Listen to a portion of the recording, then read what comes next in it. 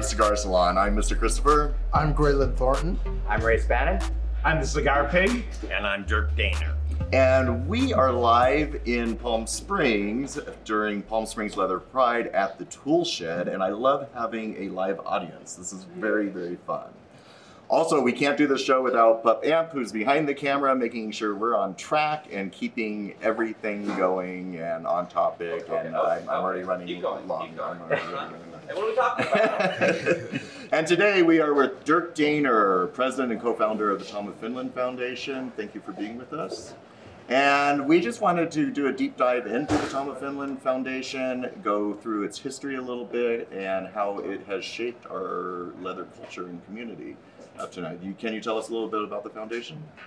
Well, we started in 1984, and it was the plan was that we needed an archive for Tom's, all of his negatives and prints and memorabilia. And so, really where it happened was that I saw his drawing on a poster for a motorcycle run when I was living in New York in 1976, and it just pulled me into it. Mm-hmm. And I didn't know why, but I took it off the wall and I rolled it up and put it in my jacket. And the next day, I had the opportunity to meet another artist whose name was Etienne and Dom or Judas from the Chicago area. And he was doing a residency at Target Studios there in New York. And I had a photo shoot with Target. And I pulled it out and I said, "Do you know who this artist is?" And he went, "Yeah, that's Tom of Finland." Well, I had never heard of him. Mm. I was 26, I grew up in Canada, and we just didn't have much of that material. And so he says, "Do you like it?" And I said, "I do, but it had an effect on me that I was not ready for." And he says, "Well, I have his address if you want to write him." And so I wrote him a letter, and we became pen pals. And then I left New York and came out to LA, and he wrote me again. He said he was going to come for his first trip to America, and he was going to be in LA and San Francisco. And I said, "Well, let me host you, and I'll get to know him." And so that's what I did. Yeah, that was the beginning. How was it meeting him for the first time? Well, it was interesting reading the letter that he wrote to one of his best friends, because we have an archive, so we have lots of letters. And he said, "My host was great. He's really an upbeat kind of guy, but I swear he's not going to survive because he always wants to go out to the bars and go to the bathhouses and bring me with him." And so I gave him a run for his money, I guess. But he was much older than me. Huh? Yeah. He was 58 when I met him. Wow. And I was like 27. That's ancient. Young chicken. Yeah. Just the way it is now. Yeah. So what we did is, when I got to be by his side and in public places, like if he was here, and people would like to shake his hand and maybe get a signature from him, like there were sizable lines. And the guys were really patient, and what they wanted to do is they wanted to thank him for being there for them, in that they felt that who they were as young men was a result of seeing his art and them feeling empowered and feeling sex positive and being proud of being a homosexual. Mm-hmm. And so what Tom really did is he took from the straight culture the manly type of guy, okay, which we were never given or allowed to use or identify with, because we were classified as some kind of oddity between male and female. Yeah, like fairies and yes. Nelly was it. Yeah, Nelly was for sure. And fruits. And it's interesting, you label somebody and they will probably end up manifesting whatever that label is. So he was drawing the hyper-masculine. He was doing that, yes. He was and he was making them very sex positive and also not ashamed. He was drawing them in sunlight in parks, and so this was a whole brand new kind of reality for Taking fetish outside into the light. I mean, we have paint drawings of him where this crowd would really appreciate in that there's two guys tied up together in a public park on a Sunday afternoon, probably, and they're getting whipped, each getting whipped by different tops, and it looks like they're playing tetherball or something like that, you know? I mean, it has a normality to it that is, and what he was trying to do was to, well, we have some quotes from him where he said, I think that, you know, gay people should be able to be happy and to be, and love whoever they want to love. And so, right to the end of that is that in his 60s, he was Finnish, and so he was shy. Shy in the sense, no, not shy, he wasn't shy. He was humble. Mm-hmm.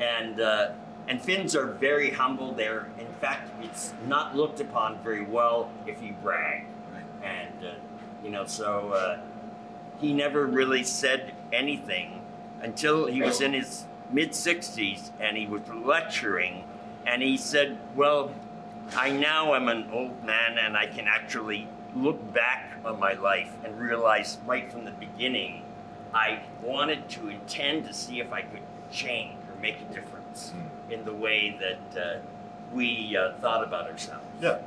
And so, and he was proud that he gave a contribution and it somehow worked.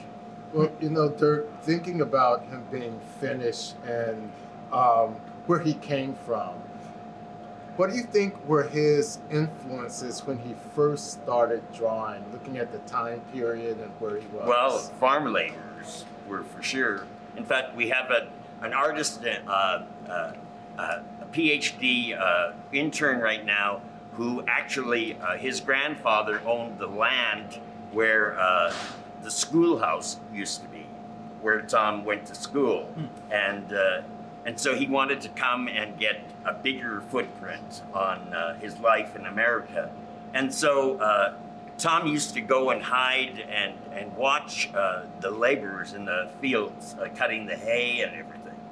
And he would fantasize about them. And he got a pair of rubber boots when he was like 6 or 7, and he took them to bed with him. And his mother would have to, like, once he was asleep, she'd go and take them out. Yeah. But he wanted those boots in bed with him. Wow. Yeah. So he loved boots a lot. And he, you know, it's interesting, he used the word fetish when I actually did not like the word myself. I found it to be, I don't know, just too outside of the realm of something.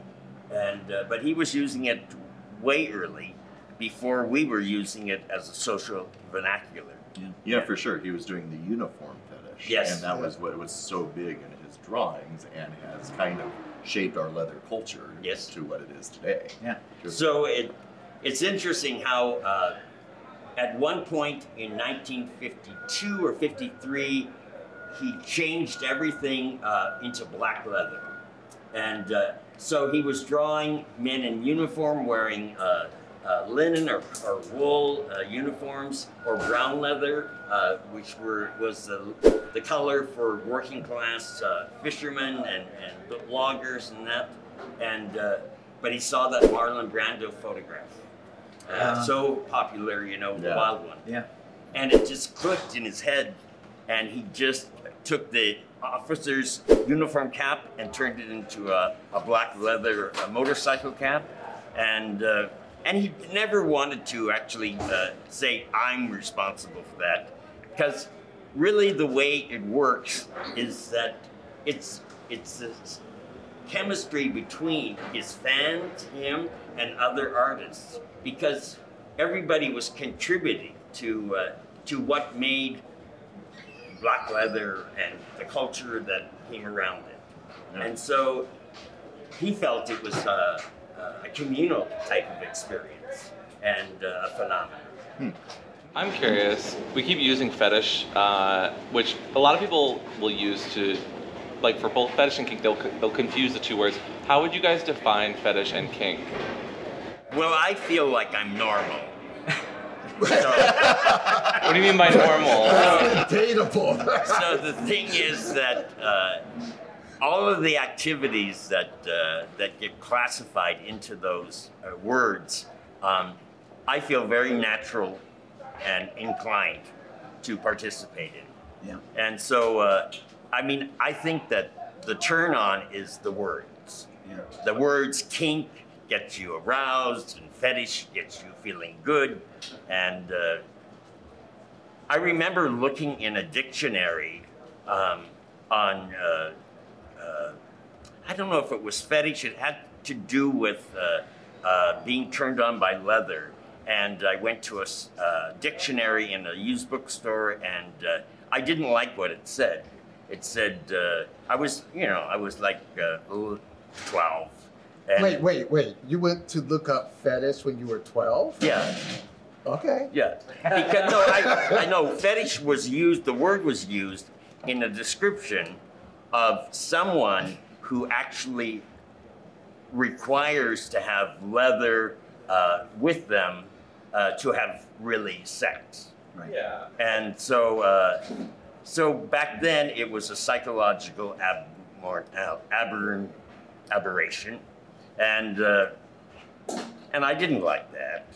So I shared it with a friend of mine who was a little bit older, and he said, "Forget it. You know, if you're not hurting somebody else's life, you know, what business is it of theirs, you know?" Well, And I was just developing, so it was good lesson for me to hear. I mean, you started pretty early. I did. Okay. You know, I'm working on another project right now, and as part of the project, we're interviewing kinky people from all over the world. And one of the questions we ask is, how do you define kink? Not one of those people has defined it the exact same way. Right. Not one. So it kind of is in the eye of the beholder. Yeah. You know, it's interesting. I was in the city in New York in '76 as well. And so it's funny to hear you say that. But, you know, I think the terms fetish, kink, I think we have kind of co-opted it like we did co-opt the term queer and made it far more acceptable. Because you're right, porn back then, people have no idea. In the mid-'70s, porn and any kind of erotic art was so different than it is It was today. illegal. You couldn't even send it in the mail. Exactly. If you got caught, that was a federal offense. Well, that's exactly. And you know, Tom of Finland, I had friends who were going to FIT in the city at the time, Fashion Institute of Technology, who were artists.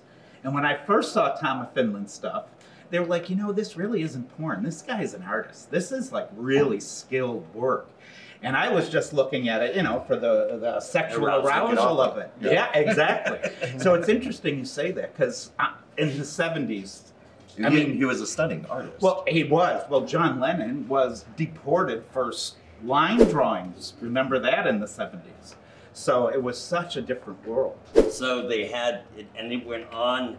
There was something called the Mies Commission. Oh, God. And so America has not been an easy place to actually be in the erotic arts or in adult industries, because depending on who's in power in Washington, they either try to drum up attention by finding ways to break down and close down companies that are producing adult material. Right. Even though adult material runs the internet, I mean, it is interesting. We're a very psychotic population.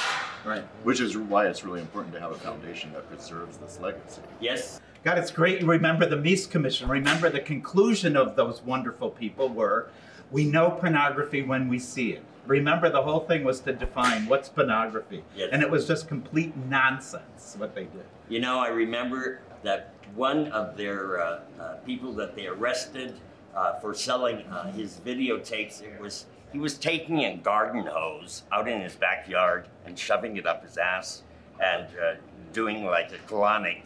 And I saw that on Twitter last week. Who's done that? so they busted him on federal violations because he sent it across state lines. Yeah. Oh. Well, remember, I have to say, Tom of Finland really was a lot of the inspiration for Mapplethorpe. Yes. Robert Mapplethorpe did the Whipping His Ass, and then the Piss Jesus out in the Brooklyn Art. Remember, the Brooklyn Art Museum had Piss Jesus, Yes. like in 77, 78. He was 100, well, not 100%, but a lot inspired by Tom of Finland.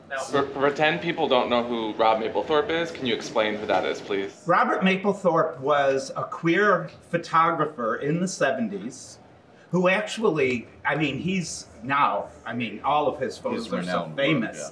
yeah. And he did it all with a Polaroid. All of his photographs were originally taken with a Polaroid camera.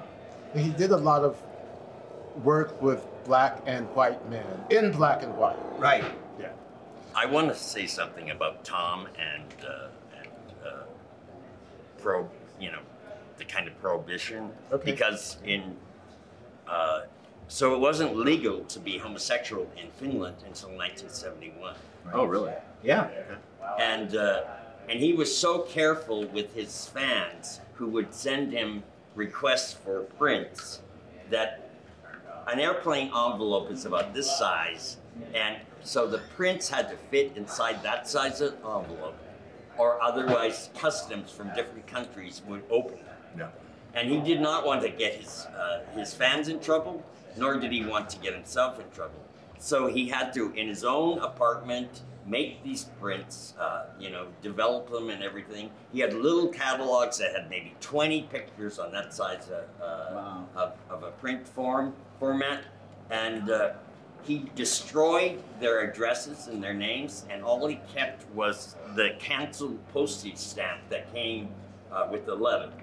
And he, even after we started the foundation, you'd think that he would have lightened up on that.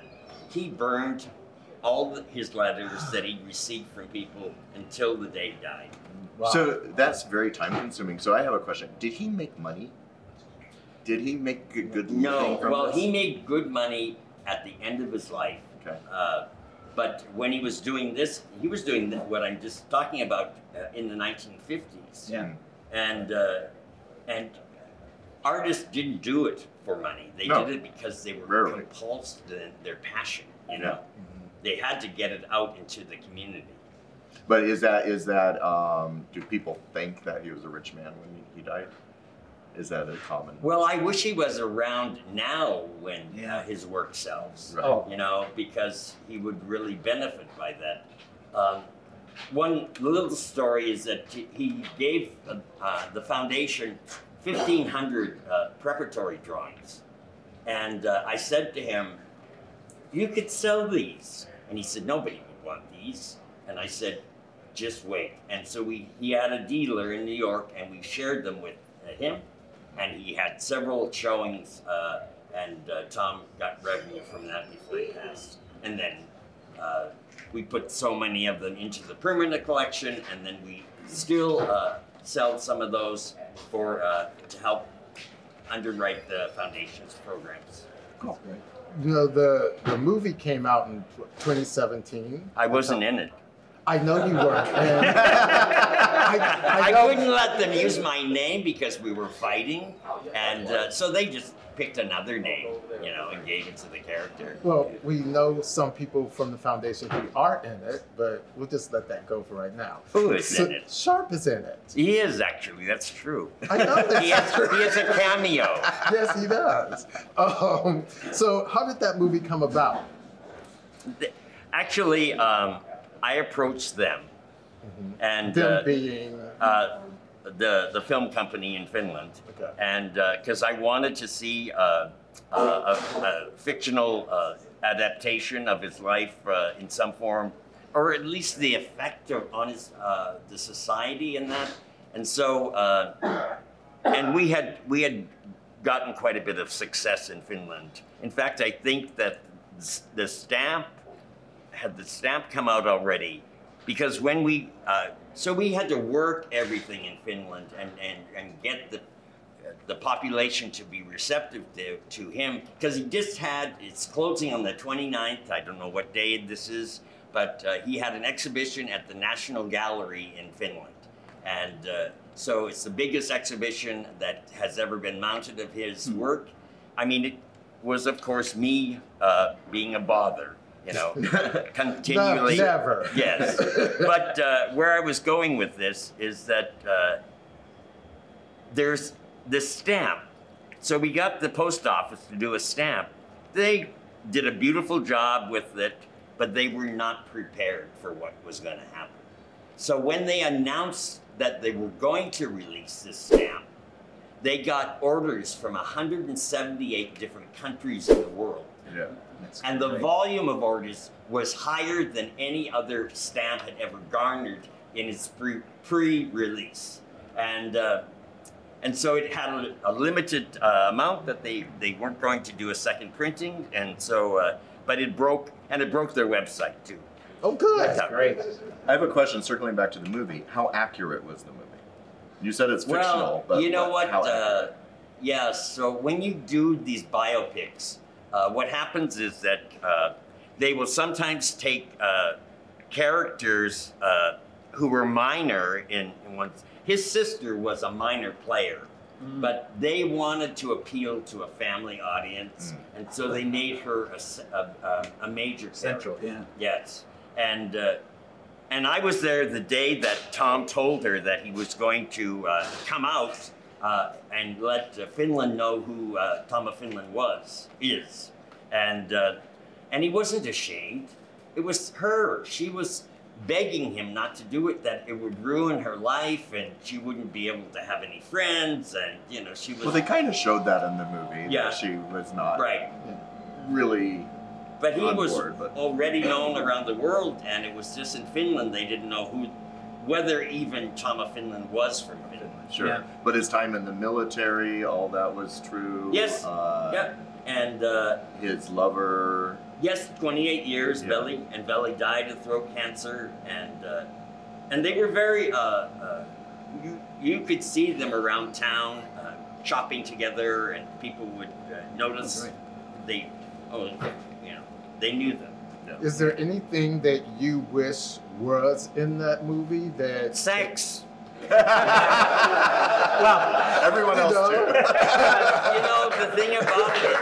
was that he was promoting sex positive. So the thing is that, and the audiences, even though the film is good and people like it and all of that, and that's why we were fighting, is that they were afraid to make it more risque, and really, cutting edge and very sort of edgy, the way Tom of Finland has been, and so what do? You fight and try to get the script to be better. And in the end, we improved the script, and that was good. And the acting was really good, and the cinematography was beautiful. It was really, really Yeah, well It done. really was. and it was nominated for an Oscar. Oh, was it? Yes. Oh, that's Yeah. great. Yeah. You know, one of the things I thought really important about the movie was that it had the overlay of the political risks that he was taking, Yes. and the political movement forward that I think a lot of people don't realize that at the time, people put their neck on the line over the years, because think about it, Absolutely. when after the Holocaust, gay men were re-imprisoned the second they were in let. prison, and you believe Because that? it was illegal, Yeah. and the second they were let out of concentration camps, they were put in German prisons. I know. Yes. And so when I saw the movie, I thought, you guys, I think Grace and Grayland and Mr. Christopher are doing political things now that people don't even realize by being proud, being out. And he started that. But I we're, think. we're not putting our neck on the line, though. No, well, So, no, that's true. It's true. But in that era, I mean, he really went out on a limb Yeah. He did. in a political way. And yet he would, if he was here, he would say, "I'm not political. I don't like politics." And really, what he was doing was developing young men who could then, or young developing homosexuals that would end up being our leaders in the movement to Right. gain our laws. and that is a wonderful segue to our next discussion. I just pulled a Grayland. See? But first, a word from our sponsors. So Leather Daddy Skin Company is a plant-based skincare line with a kinky twist. Leather, scotch, vanilla, and 18 erotic spices are bound to get the blood flowing, getting you ready to dominate your day. If you use offer code ONGUARD, you'll get 10% off your order. So thank you very much, Leather Daddy Skin Co. So the foundation not only promotes Tom's art, but it promotes art from other erotic artists around the world. From the past and also the present. Yeah, so I have a list of artists, and I'm going to ask you about them, I'd like your take on them. So let's start with Tank. Well, Tank actually was on the rodeo circuit, gay rodeo circuit, and he was an illustrator. He drew in pencil and color pencil, and he drew cowboys. And really, I would say he bordered on being even better than Tom as far as color pencil work, as far as technical ability. He died in the AIDS epidemic, and his partner gave the foundation his archives and the originals that were still in his possession. And so we've been holding and showing that since his death. Etienne. Etienne, his main archives are in the Chicago Leather Archives. But I was fuck buddies with Etienne for 10 years or plus more, and we did that back then. Maybe you're doing that now. And, Not currently. And it's so, it's friends would help other friends out, and I think you tell me that that's what you do. And so Etienne was the person that led me to Tom, and so it was wonderful when Tom was visiting LA to get Etienne out there so they could physically meet, because back then you didn't talk on the telephone, there was no webcams, and so you wrote letters, and so there was a lot of time between correspondence and that, and even Tom, so Etienne and Tom, they got along. They were fans of each other's work. Yeah. Oh. How about the Hun? The Hun, he lived in L.A. and he also, he would come over to the house, and he and Tom would have these art salons, and only artists would come, and they would each bring a piece of their art, and they would talk about their techniques and share that information amongst each other. And he was, if you don't know who the Hun was, he's passed away now. He was so essential during the AIDS epidemic because he was drawing scenarios where there was so much body fluids just going everywhere. Yeah. And a lot of fellows really sort of survived the epidemic by actually focusing in on the fantasies of that. And I used to love the Hun. He would always have a booth at IML, and I was too young to know to invest in art at the time, but now I kick myself because he had amazing drawings on that table that he was giving away for dirt cheap. Yes. And I wish I had some of that right now. It was really amazing work. Yeah, he drew me, and every time someone looks at that, because, the Hun, he overemphasized everything. What did he overemphasize on you? Everything. And so people will look at that drawing and they'll look at me and I'm like, oh no, that's fantasy. So let's not get too excited.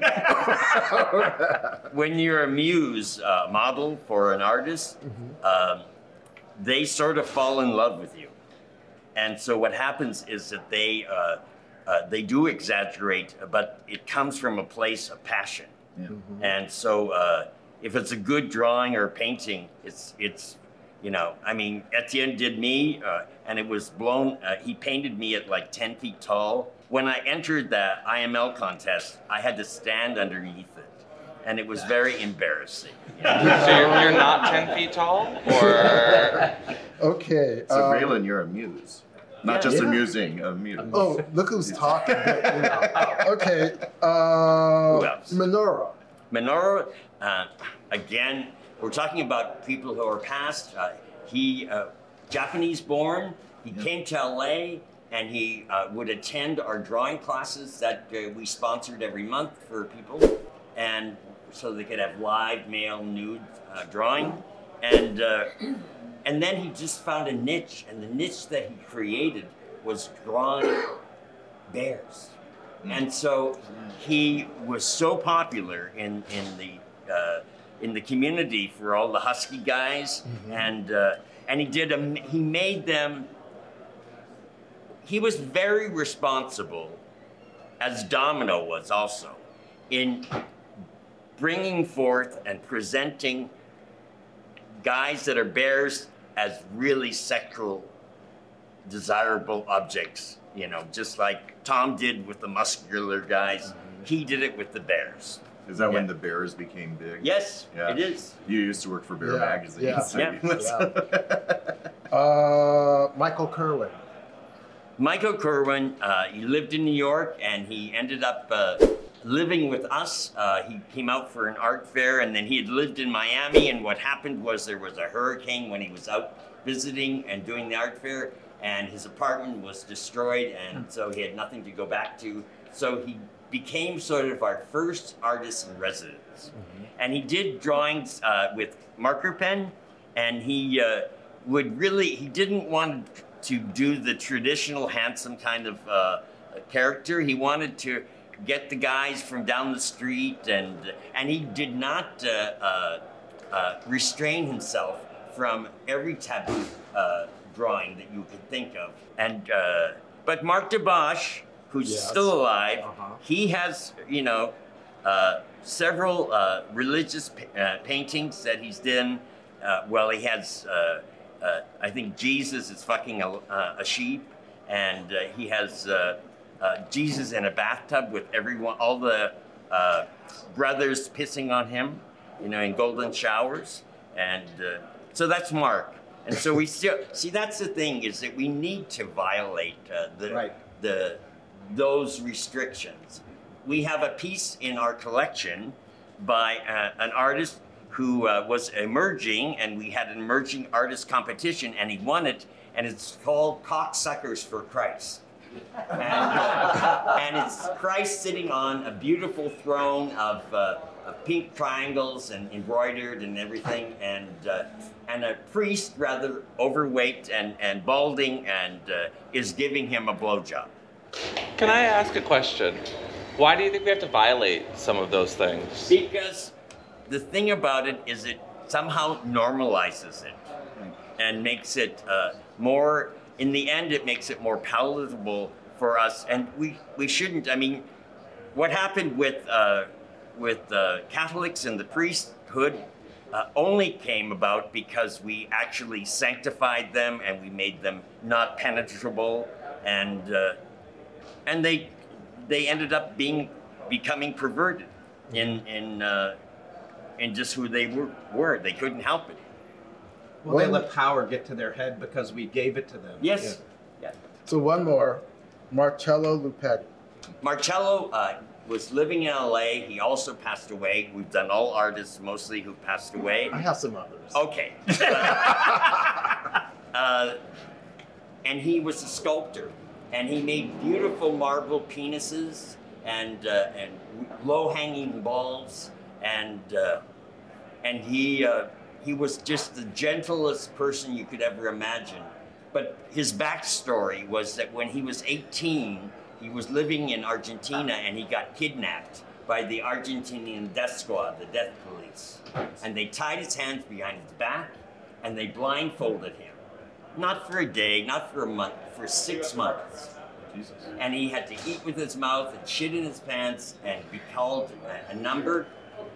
And he made a sculpture which we own, and it is a man with his torso inside of a rock, and it's written on the other side of it. It says, "He who only stands and waits also serves." Milton, 1610. And so I think it's my prerogative to actually interpret that. Not that he told me it, but I think the way that he survived that ordeal was he never gave up. He knew that if he died, he would just be a statistic. But if he lived, he would be something more.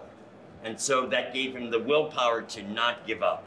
Because I can't imagine doing that. But see, that's the power of art. When artists push all of these things that we believe are these arbitrary boundaries that they've put in place, when the reality of what a lot of people are doing is far worse, like what they did to him. Yes. And that's why when people, for me at least personally, when they criticize artists or even performance artists who do outrageous things like happened at Folsom this year, you know, I applaud them because they are the ones who are actually doing things that are far less than what's happening by sanctioned society. Yes. And that's what Tom of Finland did as well. Yes. That relates to what I want to ask. And you've preserved these artists from the past, these erotic artists.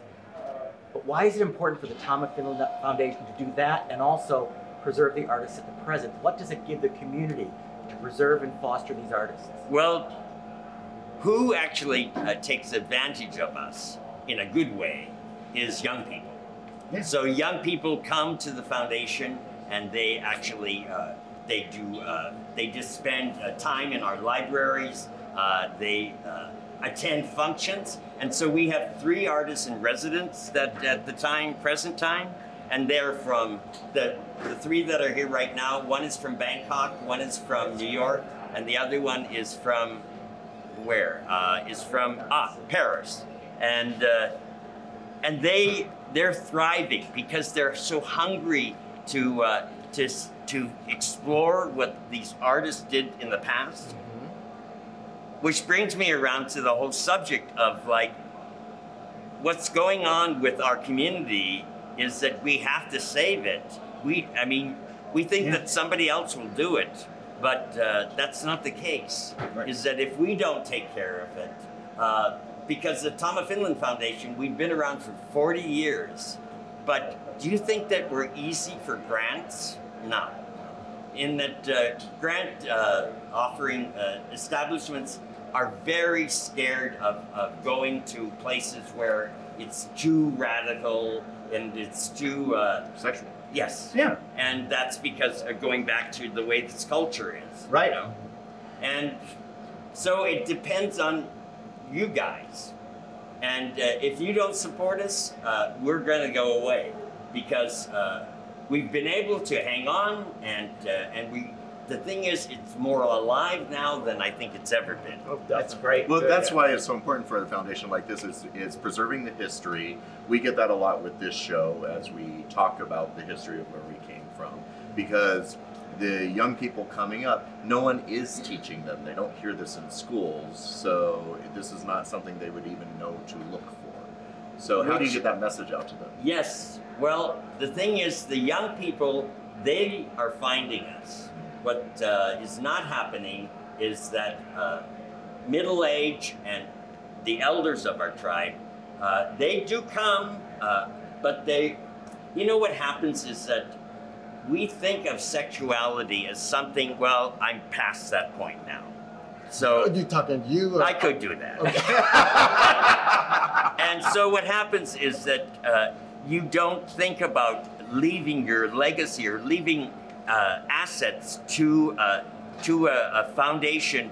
I mean, we had to take the back of the bus through the whole AIDS epidemic, and then we had to deal with the other things, because what we haven't done as a tribe is the leather archives, and this is interesting, it's the leather archives, the Leslie Lohman Foundation, and the Tom of Finland Foundation, they all happened around the same time. And what that tells us is that at that point was when our culture, our society decided, you know what, we deserve more than we're getting. That's right. And so we opened up gay galleries because they wouldn't show our art. And so we opened up our own galleries, and we raised the prices of our own, on our own artists so that they could receive more financial benefit from what they were doing. Absolutely. Question then, what's it going to take for kids these days nowadays to get involved then? Because you guys had some pretty important things happen to you guys as a community. You had to fight off not only terrible politics but diseases. I mean, we're already kind of in the shitter over here politically and everywhere else. Like, what what's it going to take then for us Well, to it get our always- butts out of What seats? it takes people stepping up and real. I mean, I think that there's a responsibility that, and I call elders. That means anybody who's actually dating. No. But I Over the age think of what? I What's think an that elder? Palm Springs is a good example of I mean, I don't know if how many of you are from here, but it's an amazing document of how we didn't want to give up our lives, and we were finding that the cities that we were inhabiting were becoming more less attractive to our eye because things like cruising and leather community were disappearing, and so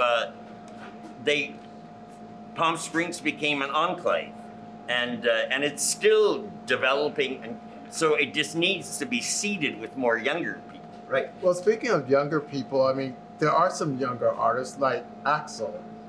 Axel actually that's sort of a not a great story. I mean, he's I know. well, he hasn't really worked on his art because relationships sometimes are beneficial to an artist and sometimes not.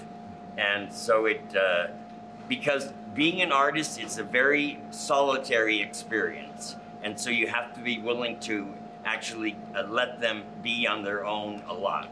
And so you don't get to have as much together time.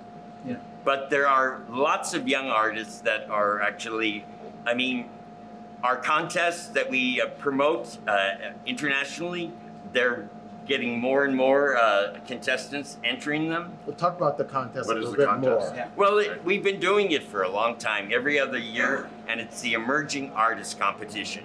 And what it's designed for is to get young artists that are not professional in erotic art yet, and for them to be evaluated by really prestigious judges. And so this afternoon, I think Gus Van Sant has been a judge.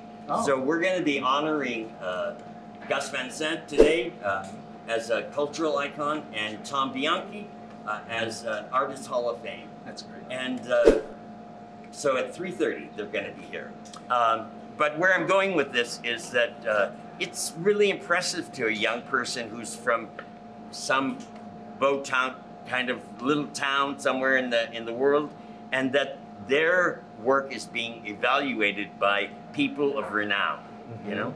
So where do young artists? So right now, I see young artists all the time putting their art up on Twitter for Yes. free, Yes. and it's just being shared and taken Yes. and Yes. used everywhere. And oftentimes their name doesn't get connected no, with it. once it's on the internet, it's Yes. nobody even knows who did it. But Right. they don't know how else to actually. So what should they do?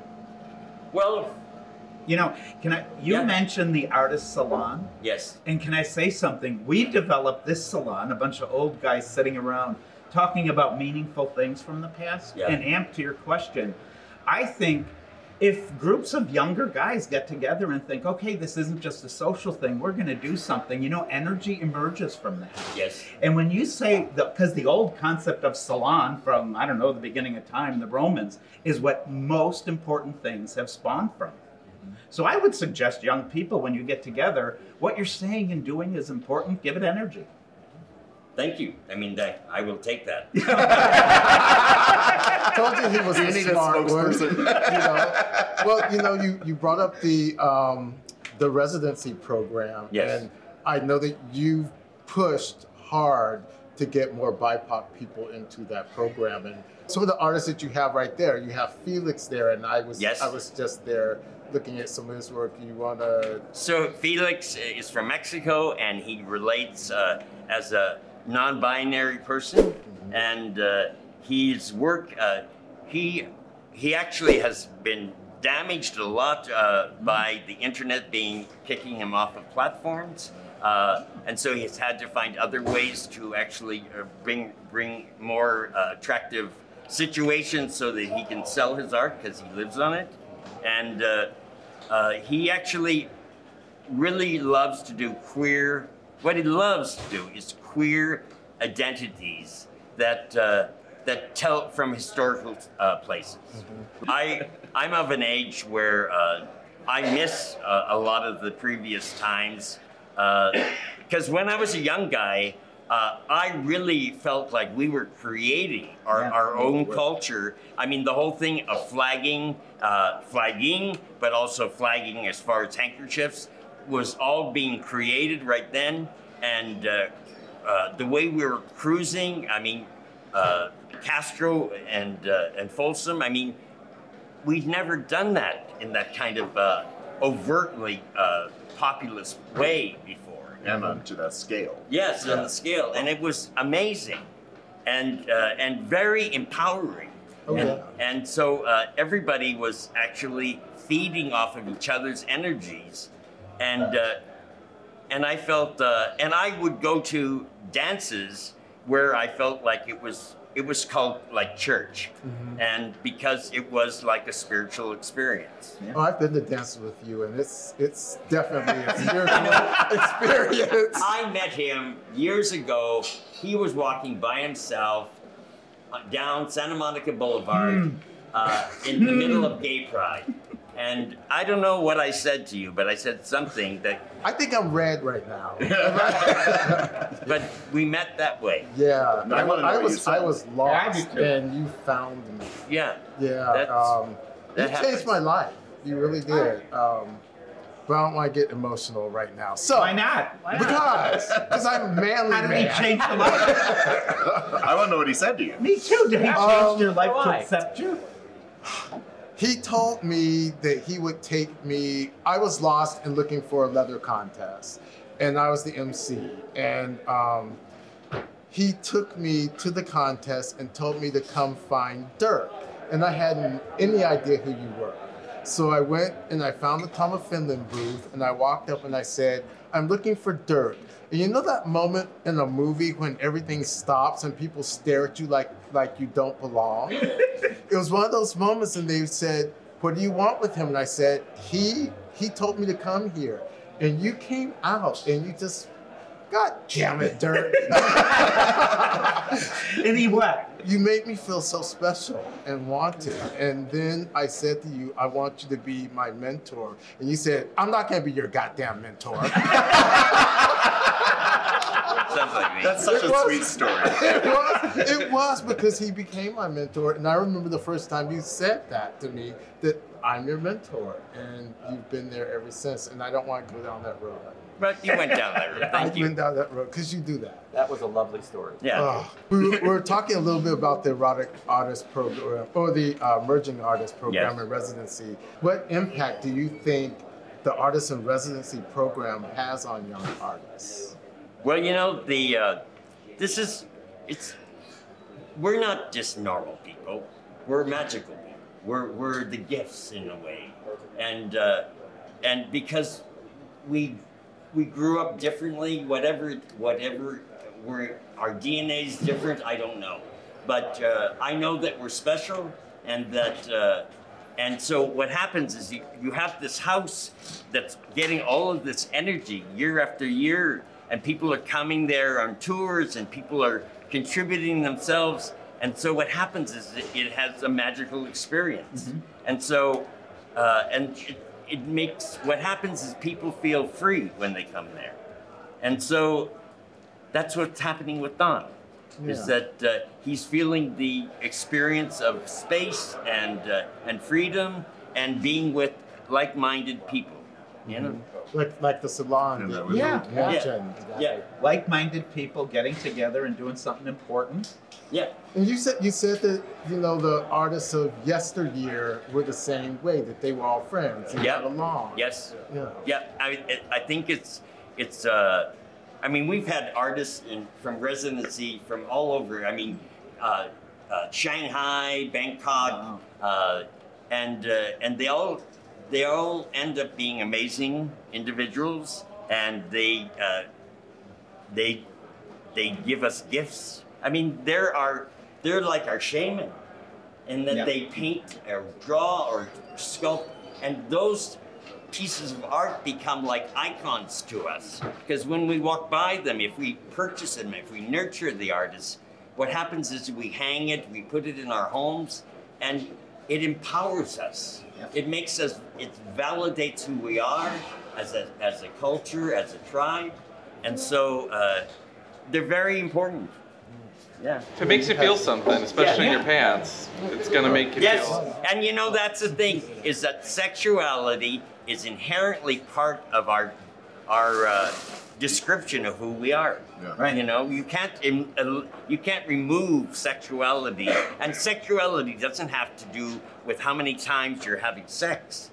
It has to do with how you are in your own body. Right. How do The way we you feel. celebrate that then? When we have so many internets, platforms, and things that will just, as you said earlier, deplatform artists who are doing nothing wrong except being themselves. I acknowledged somebody on the internet today because what he wrote as his slogan was he was looking for pigs for world domination. I love it. And I acknowledged him and said, I love it, and that what better way than something that comes to us naturally, being pigs. You know, we talked about Tom influencing the iconography of the leather Yes. scene. And so now we're talking about younger artists. What kinds of iconography are you seeing that younger artists are creating that are going to influence the kinky men of the future? Well, it's altered, it's changed, it's transforming. It's illustration became the whole Japanese influence of illustration, and cartoon types of characters have become comic book kinds of characters. They're very popular amongst gay queer artists presently, and they identify with them, and they connect in a way that it's like, you know, when you read comics, if you're into that. And so that's one of the ways that they express.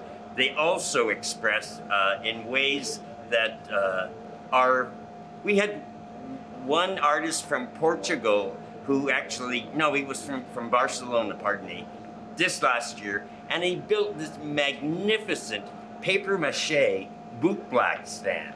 And it had all sorts of faces in it, and it was 10 feet across, and he went and studied Tom, the Hun, Olaf, and another artist, and he reinterprets. So that's what they do. They come there, they digest things. They don't try to copy. What they do is they re-express, and that's original to them. And that's who our culture is. That's who we need to support. Tell us a little bit about the house, because we keep saying they come to the It house. needs repair. Yes.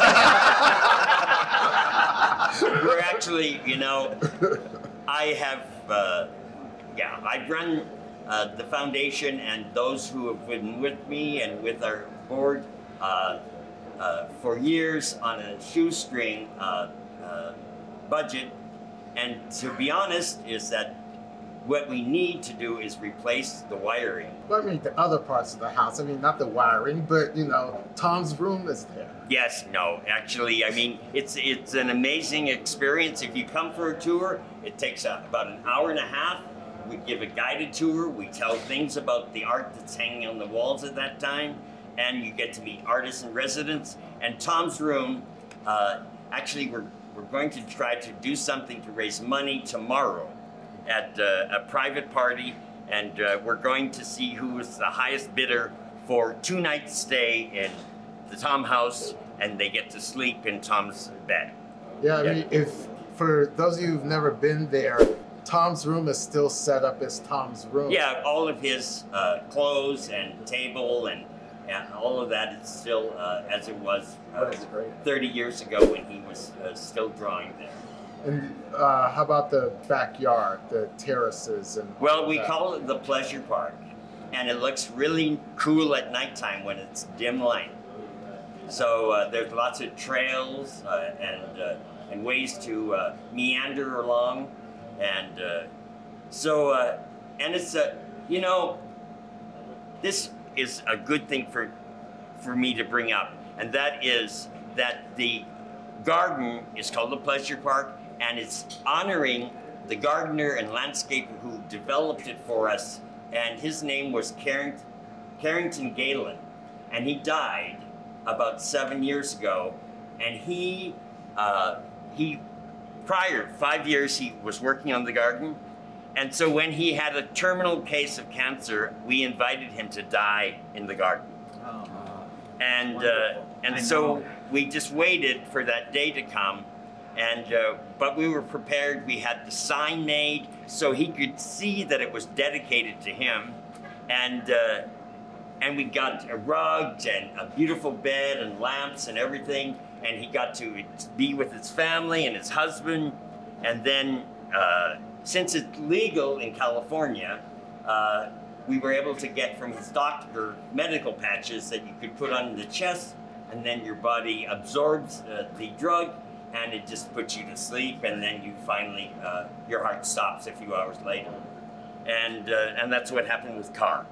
And so my next autobiography is being the director of the Departure Lounge. And I feel like we all have to depart, and so why don't we actually see if we can arrange our departure in a fashion that is more appealing to our lives. yes.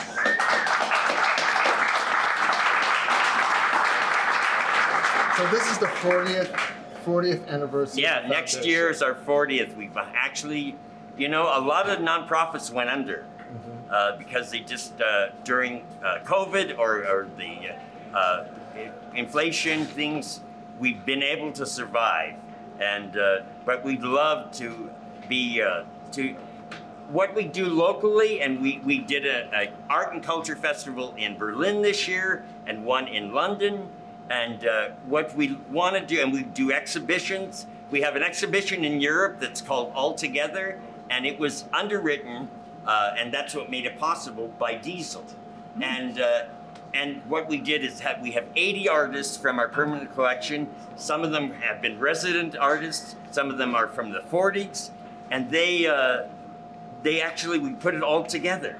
And that it's been in Venice and in Paris, and it's waiting for its next stop, and where that'll be in Europe, we're not sure yet. It looks like it's going to be in England, and that's what it is. It's all together. It's about us as a culture, as a tribe, being all together. Well, you've made it very clear that the foundation is for everyone. I think that was part of Yes. Tom's vision as Yes. well. Yeah, we couldn't, the thing is that how can you say no to artists? If they have a desire to be part, then that's the ID that you need, is their desire. Yeah. And so in regards to equality and addressing, we've had so far we've had 2 trans people who have been artists in residence, and we've had several people of color. But what are we going to do with our extending labels that we're actually adding on? We have to come up with some new words that cover. That's why we use gay. Gay for a short period of time meant lesbians and homosexuals, and they're homosexuals too. Yeah. So we have to somehow, some kind of, Henry Rollins said, why didn't the gays, him being on the outside, get Tom of Finland to design a flag for them? Because it have a big butt on it. Or a big dick. So the stamp that was most popular that went to from Finland was Finns sending it to Russia, and it was a butt, a Tom See, butt. I told you that's what it would do. Well, for the 40th anniversary, the foundation is doing memberships for $40. Yes. And that's a way that we can all support the foundation by being a member, because it's a membership organization. How else can we support the foundation? Well, you can actually get your friends to know about us, and you can find out about us and read, go to our website, and come and make a visit. I think that's probably the most transformed. I say that gay. See, I'm still on the gay thing. Yeah, that's fine. Me too. But queer people deserve to go to two places, I think. One is Berlin, because for me, it's the most liberating city that I've been to in a long time. I don't know another city that gives that kind of feeling. And the Tom House, because when you're within the boundary of that property, you get to feel who you are much more. It's like, you know, coming home. And I think that Palm Springs in its way is producing that also, and that and so what we don't want to see is we don't want to see our lives, and once they're over, being just nothing. Right. So we have to somehow contribute to the longevity of our culture, and it's the essential part. So by supporting the foundation, you're supporting the continuation of who we are. Well, you know, one of my favorite memories of being at the Tom House, it was New Year's about 10, 12 years back, and it rained, and we were all trapped there for Yes. a few days. So it was, you know, A few days. Yes, and we were all there, and it was, you know, volunteers and artists all just staying in the house for Wow. a few days and telling stories, and that's just, it's transformative. Yes. There. Yes. Yeah, there's something magical about it. We're So- fairies. I mean, we can be butch guys, but we're also fairies. And we give out that magical dust. So, you know, the foundation has brought forth many artists, and one is about to be honored, and we'll end with him telling us about him. It's Peter Berlin. He's about to be honored in San Francisco. Yes. So, Peter Berlin is your last person. Okay, so Peter Berlin, he actually is alive, but what he did was very breaking of tradition in that he made himself his piece of art. And he designed the way he looked, and he learned how to photograph, and then he learned how to film himself, how to develop his own film, to make his own prints, and really good prints. And he was a sexual icon. He made himself into that. And the only thing he didn't figure out was what he was going to do when he got old, and was not attractive to be photographed himself. So he stopped that, and now he's actually creating work that's related to him, but he's repainting and painting on the works. And he really was seen in L.A., San Francisco, New York, walking on the streets, cruising, being an element of energy. Yeah. Yeah, and so he deserves to be honored. Yeah, great. Thank Yeah. you. Well, thank you, Okay. Dirk. Oh my gosh. You've been great. You've been great. Thank you so much. So we have a table over there, and we have really great volunteers who are here helping out with. So meander over there at some point and say hello. Great. And if people want to help out the Tom of Finland Foundation, where can they go? They can go to our website, which is tomafinland.org, Mhm. and you can get a membership on there at any level that you can afford, and you can start to look at ways that you can support us, you know, and contribute to us, and tell artists about us, and be their chauffeur to the doors of the Tom House. Okay. Yeah. Awesome. Well, thank you. I'm going to call time on this. Okay. It's been very, very good and informative. I really appreciate it. If you want to follow us, please follow us. Click that bell so you can be subscribed and find out our next show. The rest of you, the audience, please stick around. We're going to have a cigar social here. If you like any of our merch, we have some here if you want to buy some. Or if you're at home, safewordshop.com. Go check that out. And I want to thank our sponsors again, Mr. S. Leather, Leather Daddy Skin Co., and Bark & Co. And Thank you for having us. oh, thank you. You've Thank you been for being great. here. Thank you, guys.